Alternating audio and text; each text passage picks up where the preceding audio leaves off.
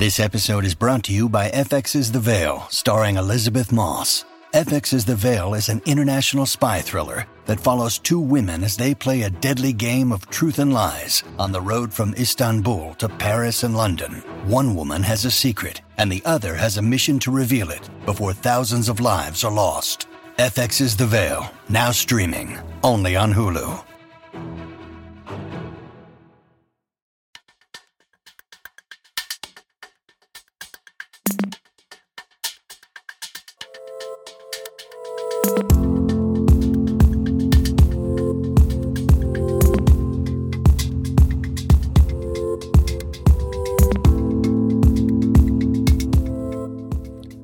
Welcome to Classical Ideas.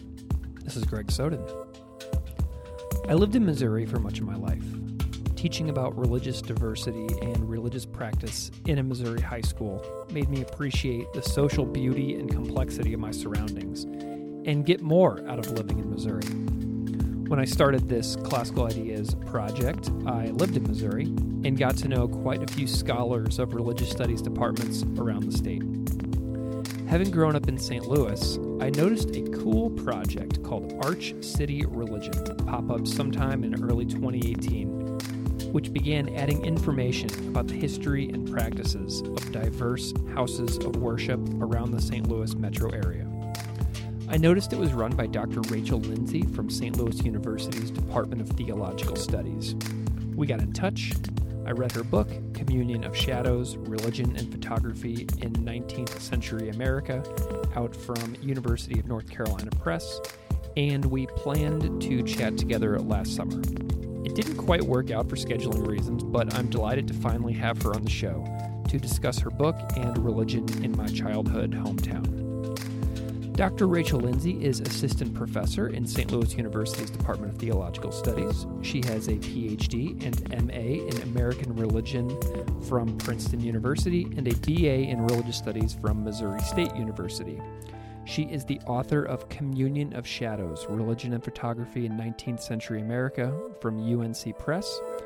We discussed Communion of Shadows and her fantastic projects, Lived Religion in the Digital Age, which employs digital research to explore, map, and study religious diversity, as well as her project Arch City Religion, which documents valuable information for researchers, students, journalists, and the public, and also uses the rich history and culture of St. Louis to think through the craft of research to show the diverse religious landscape of St. Louis, Missouri.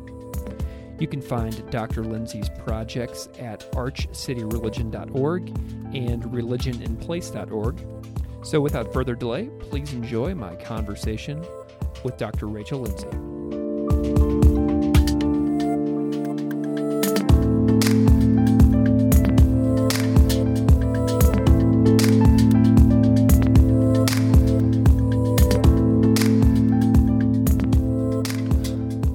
Dr. Rachel Lindsay from St. Louis University, thank you so much for coming on Classical Ideas. Thanks for having me. Can you just spend a moment introducing yourself to the audience, maybe say what you do every day for a living in the world? Absolutely. Well, I teach at St. Louis University in the Department of Theological Studies.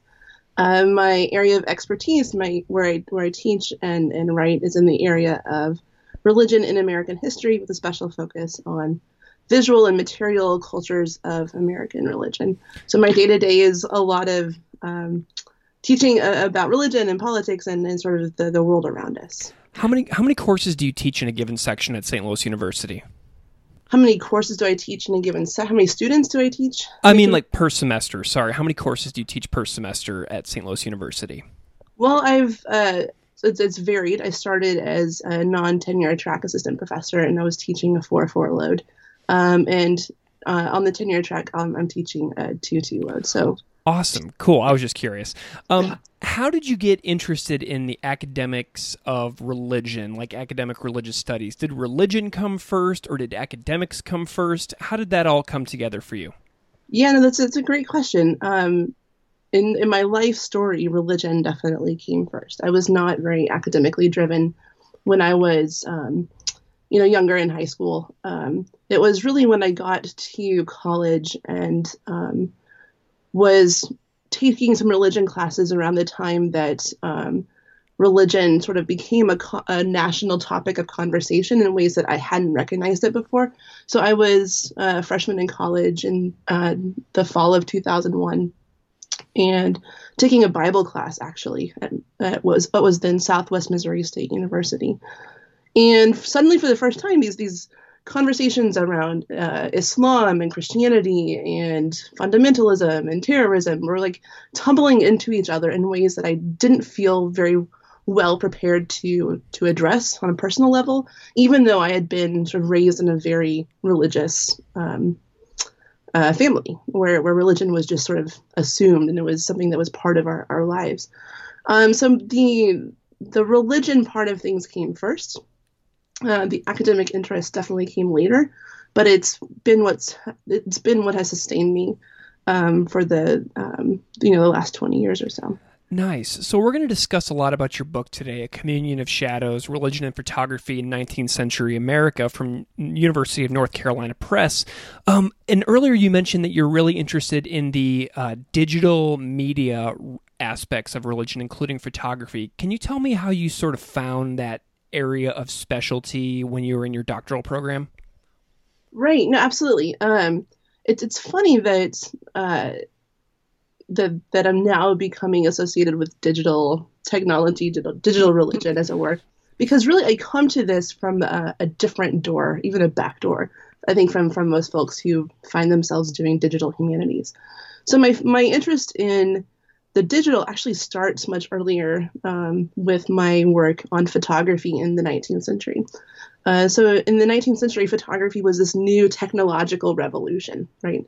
And people began to not only to use photographs, for instance, in their family lives and in their religious lives, as I argue in the book, but photography began to sort of shape how people were encountering the world. And I began to see sort of similar movements in the last 20 years when it comes to sort of digital technology, right? So whether we're talking about sort of the pastoral uses of digital technology or the academic or the theoretical, there's this sort of assumption, this interest in the revolutionary power of digital technology to really fundamentally change the world, right? And I hear in that sort of enthusiasm echoes of the folks that I studied who were saying similar things about the 19th century about photography and stereography in particular, but really all forms of photography. So my fascination with photography, to get back to your original question, is what has guided me through this whole sort of academic trajectory. And that interest actually began not with the digital, but with the materiality of photographs that I was finding in archives and even my grandmother's home. So in the preface to the book, I sort of talk about how it was the stereographs and the pictures on the wall and sort of the material history of photography that was part of my sort of family story really is the seed, I think, of my interest in photography and religion, and then later on sort of different technological developments that I hear as echoes to that earlier story. When you realized this love of photography, did you start dabbling in photography yourself? Like, is this like a side passion for you as well? It was, and in fact, when I was in high school, I took a bunch of photography classes. I even had a darkroom in my mom's friend's basement, where I would go and kind of retreat from the sort of chaos of adolescence, and I could find some kind of solace in the red glow of the darkroom. I love that. Okay, so I am really intrigued by the mysterious title of your book, A Communion of Shadows. I just love that. Tell me about the importance of this mysterious phrase, which you use throughout the book. What does that mean? I mean, it's interesting that you hear that as mysterious. I guess I wasn't really thinking in that register, but so there's this common phrase in Christian history, the communion of saints. It's an ancient idea, right, that goes back to the earliest formations of Christian community. And by the 19th century, this idea of, or this sort of these debates around the communion table were becoming even more charged politically, socially. And so the idea of a communion of saints has long been part of stories of religion. And what I was sort of seeing and feeling and recognizing in photography is that it was sort of more than just this material history that I was interested in. It was the ways in which photographs were being used, as I call in the book, a traffic of objects, right, to mediate different peoples and different realms of existence, to use a pretty vague term, but to bring people not only into communion with each other, sort of as temporal contemporaries, but with the biblical past, and with, in the case of memorial and mourning photography, with those who had gone on, into the next phase, right? Yeah. So this sort of tethering of past and present and future is something that I see working out in photography, in photographs in particular. And so the communion of shadows is intended to invoke that ancient Christian idea of a communion of saints, which also has sort of similar, like the mystical body, right? Sort of unites Christians. And so the communion of shadows is intended to sort of riff off of that, while also really drawing attention to the materiality of photography in the 19th century. It's really beautiful. And you start the book by telling such an interesting story about a 22-year-old soldier named Walter Jones, who was photographed, then went off to war, and had his life saved by a pocket Bible that he had inside of his clothing. He was shot on 2 separate occasions at Appomattox and in Virginia, and the bullets lodged in the concealed Bible. And I just love these little things that scholars and historians are able to dig up in archives. And I love that you started the book with this story of this young man. Why did you start the book with Jones and his photograph? It's another great question. So I started. First of all, I was just fascinated by this story, right? So there's this sort of literary trope in the 19th century about, Bibles, even further into the 20th century, about Bibles saving people from bullets, right? Like this is a motif. And so I was a little bit sort of suspicious when I first came across this photograph in the Library of Congress. And so I was just sort of starting out my research and trying to figure out, what does it mean to tell a story of photography and religion? What kinds of artifacts am I really going to be able to include in this archive? And I came across this image and was like, oh my gosh, this is really rich, but I don't really know what it means yet.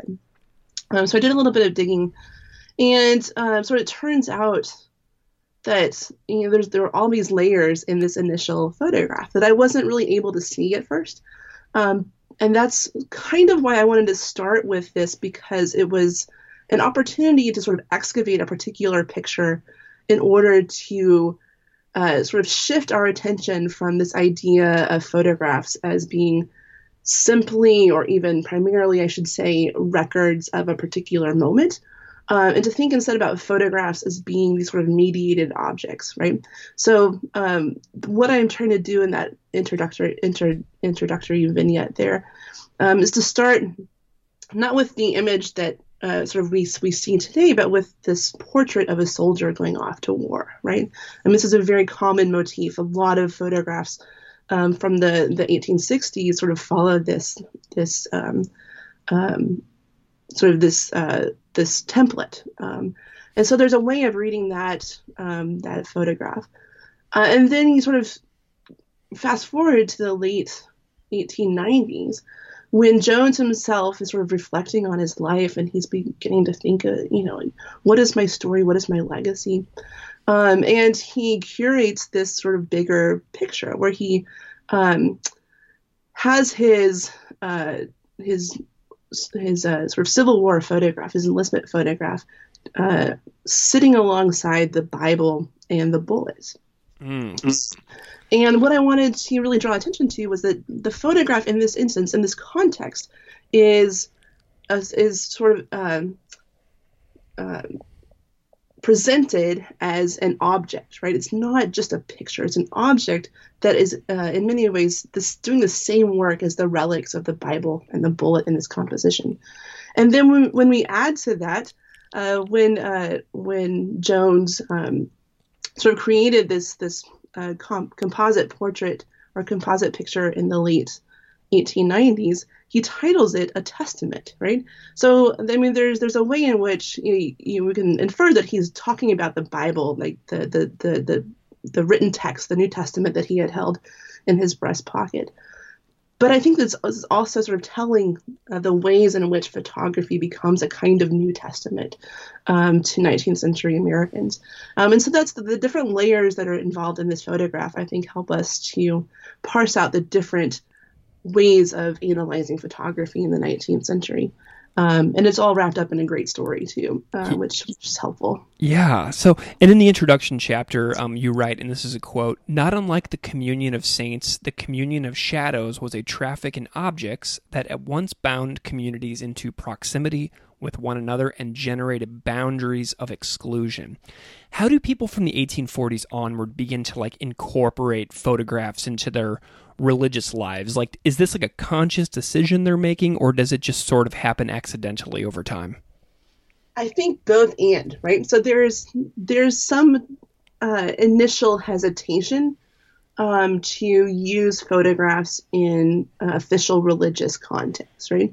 And the evidence on that is pretty scant, but I think it was more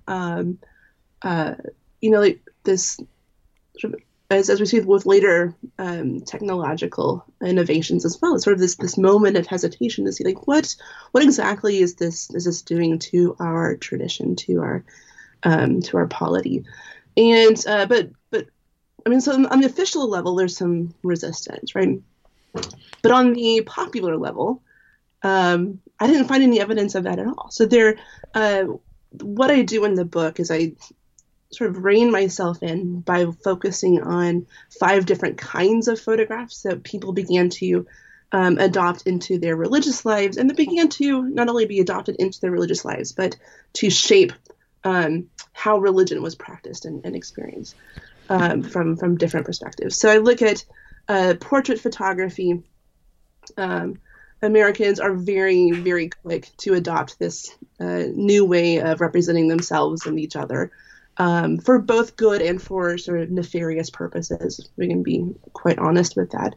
And then in that chapter, I'm looking at how sort of this sort of sudden boom in portraiture in the 1840s, 1850s, and the Daguerrean period is sort of the backstory to this new practice in Bible publication in the 1860s of including portrait galleries in those massive family Bibles. So I'm doing a little bit of an excavation of that particular archive with portrait photography. Sorry, I didn't mean to cut you off, but it's okay. Yeah. I love the quote that you included from Frederick Douglass, who said, "This picture-making power accompanies religion, supplying man with his God, peopling the silent continents of eternity with saints, angels, and fallen spirits, the blessed and the blasted, making manifest the invisible, and giving form and body to all that the soul can hope and fear in life and in death." And to me, this Douglass quote is not only beautiful, but it emphasizes a shift in how we memorialize and how we can almost use photographs as a way to lift up our dead and see them as sort of still living. What does Douglass's quote mean to you? Douglass's quote means a lot. This is the first commentary that I've found that was very direct about sort of bringing photography into a discussion of religion, at least from the outside. We know that Frederick Douglass was very attentive to the power of the camera, right? He, as recent scholarship has demonstrated, he was the most photographed person in 19th century America. So he knew the power of the camera, the power of the photograph. And I think in this quote, he's really drawing his audience. This was not a published piece at first. It was a speech that he was giving. I think that he was really deliberate in articulating this idea of photographs being a kind of religious or spiritual instrument or tool that we is a sentiment that's sort of floating around in the 19th century, and he really crystallizes that for me. So I'm not sure what it exactly means to me, other than that this is certainly a pivotal moment in the 1860s when photography is becoming or coming into its own as a kind of religious or spiritual grammar as much as a political or scientific or entertainment experience or concept. Cool. So what did you learn about how families would incorporate their Bibles into like family portrait galleries? Is that something that happens as well? It is. Yeah, it happens in the 1860s. It's pretty popular in both Protestant and Catholic editions of these family Bibles until the end of the 19th century. They're used for different purposes by different families. Some patterns that I saw emerge were essentially that similar to or echoing the registers, the family registers that have been part of family Bibles for generations at this point in time. There's this sort of chronicling of the family, although there's less of in the family registries. And what I mean by that are these sort of pages in family Bibles that would record the birth and death, sometimes the marriage dates of family members. In the family portrait galleries, there are images, these studio portraits, because at this point in time, very few people have cameras of their own. So they're going to studios or somebody's coming to their home and creating these portraits for them. They're including these portraits in their family Bible, but they're not often inscribing names or dates. It's just kind of this visual or this ghostly gallery for those of us who find these, a century or more later. There's not a lot of hard historical evidence about who these people were, but that, as I argue in the book, invokes the kind of intentional visual work that the images were doing. They weren't just supposed to be a historical record of these people. They were instead sort of lifted out of history by virtue of their photographs being included in these Bibles. Old photographs are super interesting, and you can find them anywhere from like flea markets and libraries and basements and garages. But where did you dig up the majority of your personal collection? I did a lot of flea marketing in and around Easton, New Jersey, in the aughts and in the early 2010s. I used a lot of eBay to build my personal collection, but the sort of patterns and the archives, as I call them, that I'm attending to, come out of sort of a perusal of various archives at Princeton and in New York and in Philadelphia, and then also close reading of sort of trade journals and other kinds of publications that would indicate, what are people using? What are people interested in the 1840s, 50s, 60s, and later? A person that you write about in the book is a spirit photographer named William Howard Mumler. And this is a name that's going to be completely unknown to virtually all listeners, I would imagine. But this was a fascinating section of the book. Can you tell me about who he was and what his job was? Yeah, so William Mumler, I could talk about him forever. I know, I bet. It's so fascinating. So I guess the down and dirty about William Mumler is that he starts as in his own sort of self-narration of his life. He's he's a jeweler by trade. He's in Boston, and on a Sunday morning, he's tinkering around with this sort of photography photographic equipment, and decides to take a self-portrait. So he sits in the chair. He prepares the plates. He exposes the plate. in the right order. And so he goes back and he later develops the plate, and he discovers that this is not only a picture of himself, but there's somebody else in the image.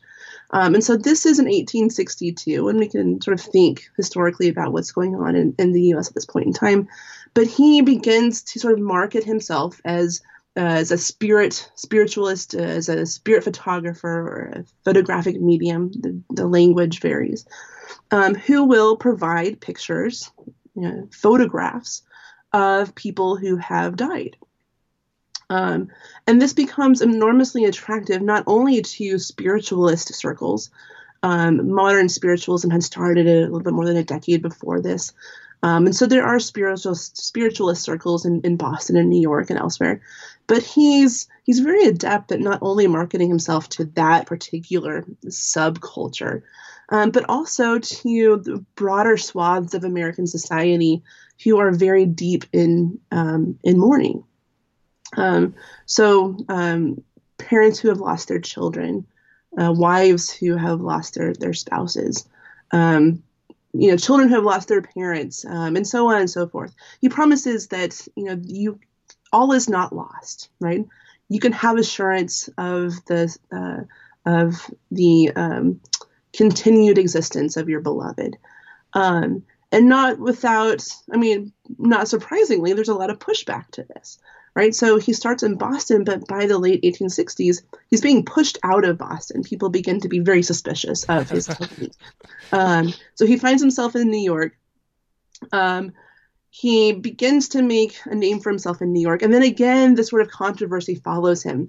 So in 1869, he goes on trial. It's not even a trial. He's arrested on fraud charges, and he finds himself in police court, where the prosecution is trying to determine, or to convince the judge, I should say, that this is indeed a crime and he needs to be prosecuted. So there's this sort of hearing in police court that goes on for a couple of weeks, or several weeks actually, in 1869, where quite literally you have evidence being brought in to try to determine whether or not these spirit photographs are real. Are they authentic? And the kinds of arguments that are brought into this hearing include scientific experts, folks from the Photographic Guild who are convinced that this is fraud, but they can't quite prove it, right? So they can't determine the exact method that he is creating these images. And then on his own side, his lawyer begins to sort of press at the very notion of religious authority, right? He begins to ask, well, what if this technology was around, in some of these Old Testament vignettes when God appears, or when spirits appear to the ancient Israelites. And so this sort of moment in time where quite literally in this sort of court of American law, you have this sort of contest between the authority of the camera and biblical authority that precedes, historically precedes some of our narratives about when this kind of conflict between science and religion occurs. So this is happening in 1869, and the William Mumler's pictures are at the heart of this story. I won't tell you. You'll have to read the book in order to learn what happens in the trial. But I love it. And that is truly an amazing little piece of information about his lawyer's argument as well. I mean, just think about the implications of what he's saying there. It's really interesting. So photography is also hugely important because it allows people who live in the United States and around the world to sort of see the Holy Land, right? Yeah, that's the claim, right? Yeah, I know. So you read about this guy in the book. Another really interesting figure is Robert Edward Mather Bain, and who took an 1894 trip to Palestine. And so he is a St. Louisan, so that's pretty cool because I'm from St. Louis. You teach in St. Louis. And so Bain, a St. Louisan, is he responsible for sort of making the Bible visible to people around the world who can never go there for themselves? I mean, I think that his editors would like to think that he is. Yeah. I mean, there have been instances of Americans and British Protestants and others, going to Jerusalem and going to various locations in what they call the Holy Land, well before the advent of photography, right? So there are panoramas of the Holy Land in the early 19th century. There are sort of magic lantern tours that precede this particular series in the 1890s. It had been a subject of stereography, photographic stereography from at least the late 1860s and early 1870s. So there was already a visual claim being made by photography and its champions that, you could visit the Holy Land without leaving the comfort of your home or, your Sunday school room or wherever it was. What Bain does, and in fact, he's kind of an accident in history. He wasn't part of the original plan to go on this trip, but James Lee, the Methodist minister who had been recruited by the publisher to go on this tour after he had sort of visited the 1893 Chicago World's Fair, and made some connections there and had articulated some interest in the power of photography. So James Lee, Methodist minister, initially proposes just to find a photographer on site. Right? The photography wasn't really what he was interested in, or at least it was sort of a secondary interest to him in terms of the professional status of what this volume would be. I don't know exactly how he came into contact with Bain, but Bain was a landscape photographer in St. Louis, and ended up as part of this trip. That's really wild. Yeah, and so what happens here, and I know we're on time here, but what happens here is that they go to the Holy Land, and these photographs are created as a portfolio, and then later they find themselves in the pages of the Bible. And so the argument there is that this is the first photographic Bible because it coincides with this new technology that enables these pictures to be printed, not as a supplement to, but within the pages of the Bible. I love that. Do you have a copy of that Bible by any chance?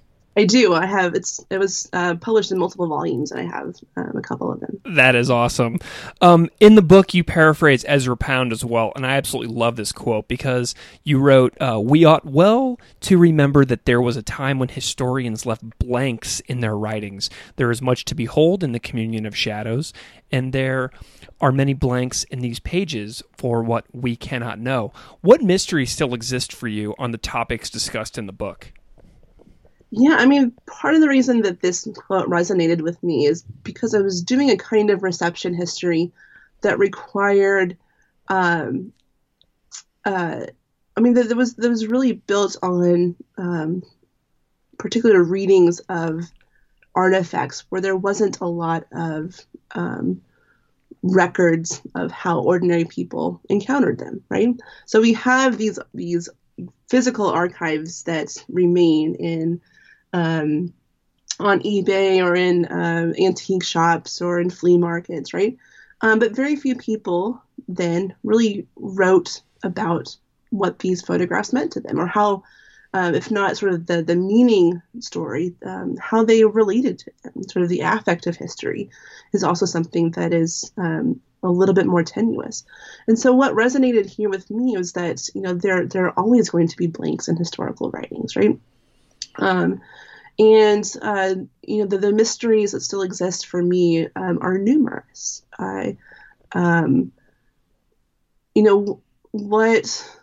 What I'm trying to sort of think through now is, how do we really know how to read or see these objects in the ways that they were received by, a parent in mourning in the 1850s, or a soldier at war in the 1860s.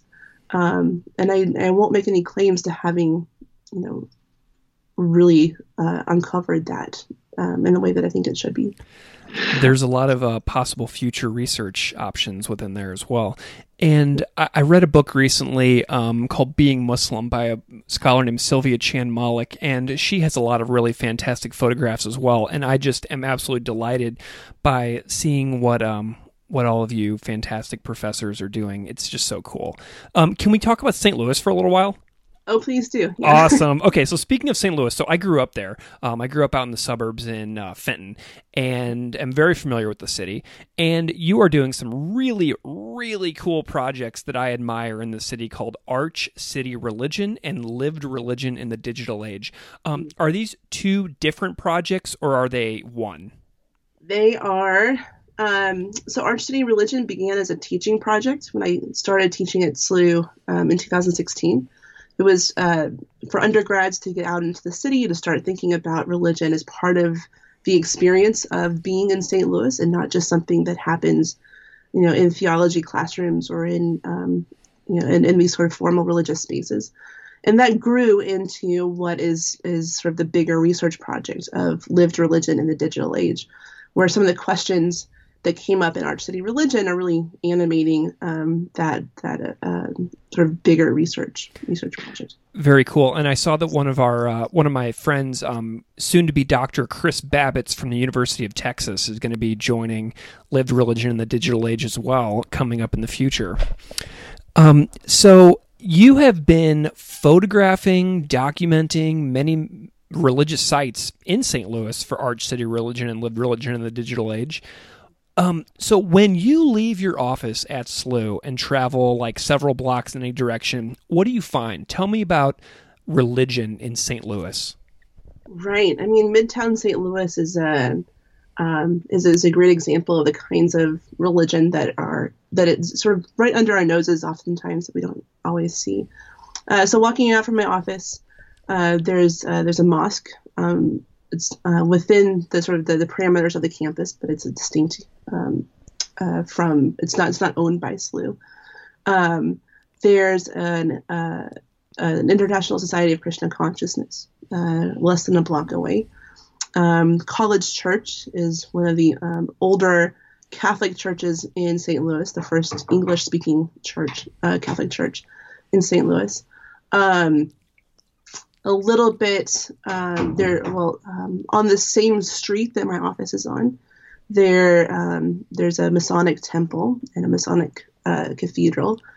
A block behind that, there's an abandoned and burnt out stone church that started as an immigrant Protestant church in the 1800s, I think around 1870, that was became sort of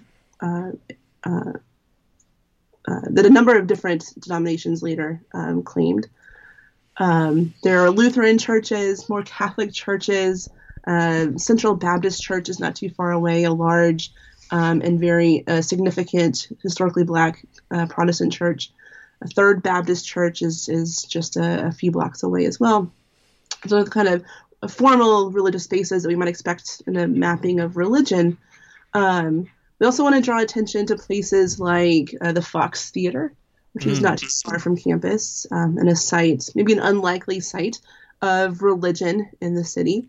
We're not too far from the Missouri Botanical Garden. Henry Shaw sort of started this out of his own personal interest in botany in the late 19th century.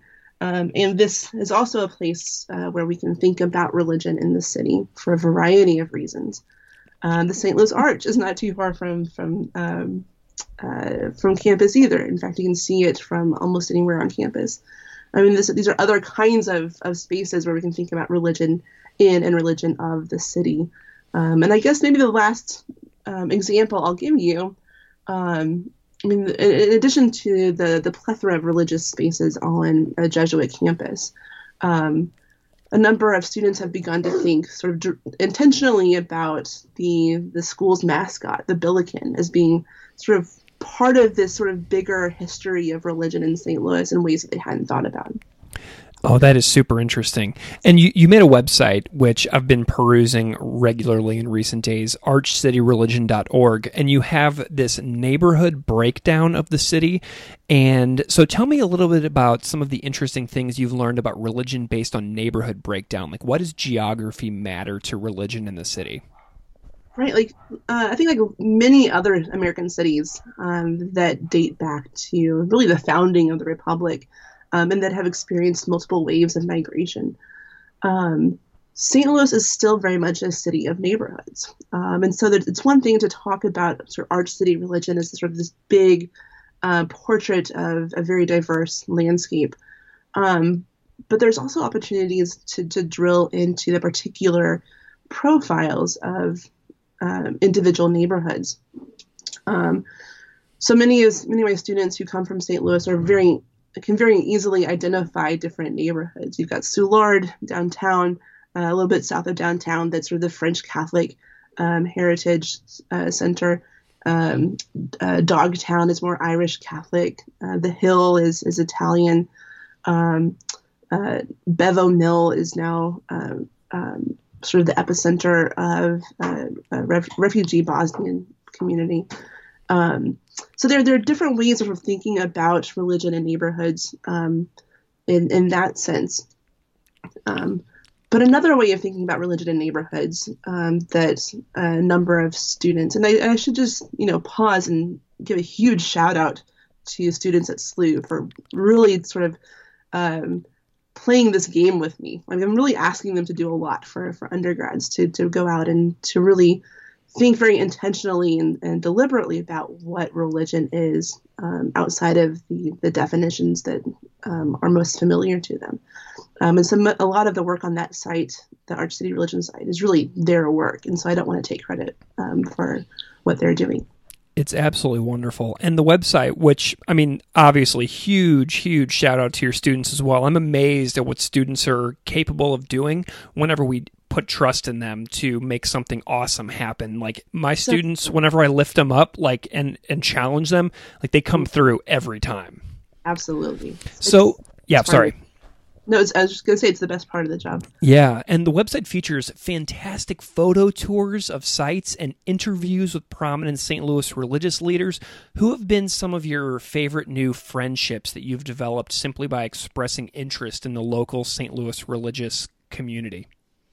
It's such a great question, and I confess that when you ask this, I haven't thought of this before. But friendships, or at least neighborliness, is really what we should be striving for here. And that's, part of what we, in the Lived Religion in the Digital Age project, is sort of one of our intents here, is to really develop these ongoing partnerships and collaborations in order to be better neighbors. I've had, a great time getting to know Maharat Rory Picker-Nice. A number of students have interviewed her. She has only been in St. Louis for about 5 or 6 years, but has sort of become a defining feature, if you will, of the local Jewish population and leadership. I mean, there's so many other people that sort of have made this possible. Maybe even on campus, working with digital humanities and with colleagues in the Department of Theological Studies, this is truly a collaborative exercise, both on campus and in the community. So I live in Buffalo, and Buffalo and St. Louis have so much in common. Like, if I walk around downtown Buffalo and downtown St. Louis, oftentimes I feel like I'm in the same place in a lot of ways. This is a project that seems like it could be replicated in most any major city. Like, I feel like I could start a website. Nickel City is the nickname of Buffalo. So nickelcityreligion.org. And I feel like I could start that tomorrow and go out and do a project like this. Have you inspired others to follow your lead on Arch City and put it into practice in their towns at all? I don't know about inspiring, but I think we certainly want to help model this kind of work for folks who, for educators, for others who are interested in creating spaces to really think and think about religion, lived religion in their cities. We've had the great fortune of working with some faculty at the University of Pittsburgh who are also sort of starting a project on religion in Pittsburgh. Rachel Cranston is sort of spearheading that project. And as part of Lived Religion in the Digital Age, we've been fortunate to have sort of received some funding to really put some, put our backs into this work of, of not sponsoring, but facilitating some of these projects in other places through fellowships, through teaching fellowships, through research fellowships.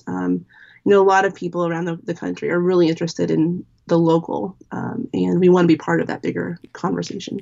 What are some of your next goals in scholarship and in your projects and teaching? What are you working on? What are we working on right now? Well, for in the foreseeable future, we're putting together a symposium for the fall that will really kick off this sort of national. We hope will kick off. It's kind of ambitious to say this right now, but it will help to sort of kick off this sort of national conversation around the questions that we're asking in the project. So that we're looking forward to that. As you mentioned earlier, we've got some amazing fellows who are just now starting to work with us, and we're thrilled to be learning from them as they do their research and develop coursework and different pedagogical tools over the next year. We'll do more fellowships next year and then the year after as well. So we really are looking forward to these collaborations both locally and nationally. For me, my research is really sort of bound up with this initiative right now that I'm working on a cultural history of religion in St. Louis that I hope will sort of help me to ground my my research in a way that will be useful to others. Fantastic. Well, Dr. Rachel Lindsay, where can people find you if they want to follow your work and know more? I know you got some websites and some social media. Yeah, so if you want to stay in touch with the Lived Religion Project, you can follow us on Twitter at Lived Religion. The website for that is religioninplace.org. And track me down at AAR or anywhere else. I'd love to talk with you about this. Awesome. Well, Dr. Rachel Lindsay, thank you so much for coming on Classical Ideas. It's been a delight to talk about your projects and your book, Communion of Shadows. Thank you so much for being here. Thank you. This has been great.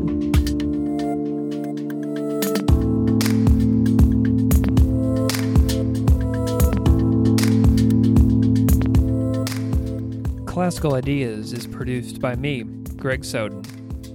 Music on Classical Ideas is composed and performed by Derek Strybig. You can find his music at www.wearewarmmusic.com. If you like this show, please rate it on iTunes, Stitcher, or wherever you get your podcasts. You can email me at classicalideas@outlook.com. Or find me on Patreon at patreon.com/Classical Ideas Podcast. Thanks so much for listening.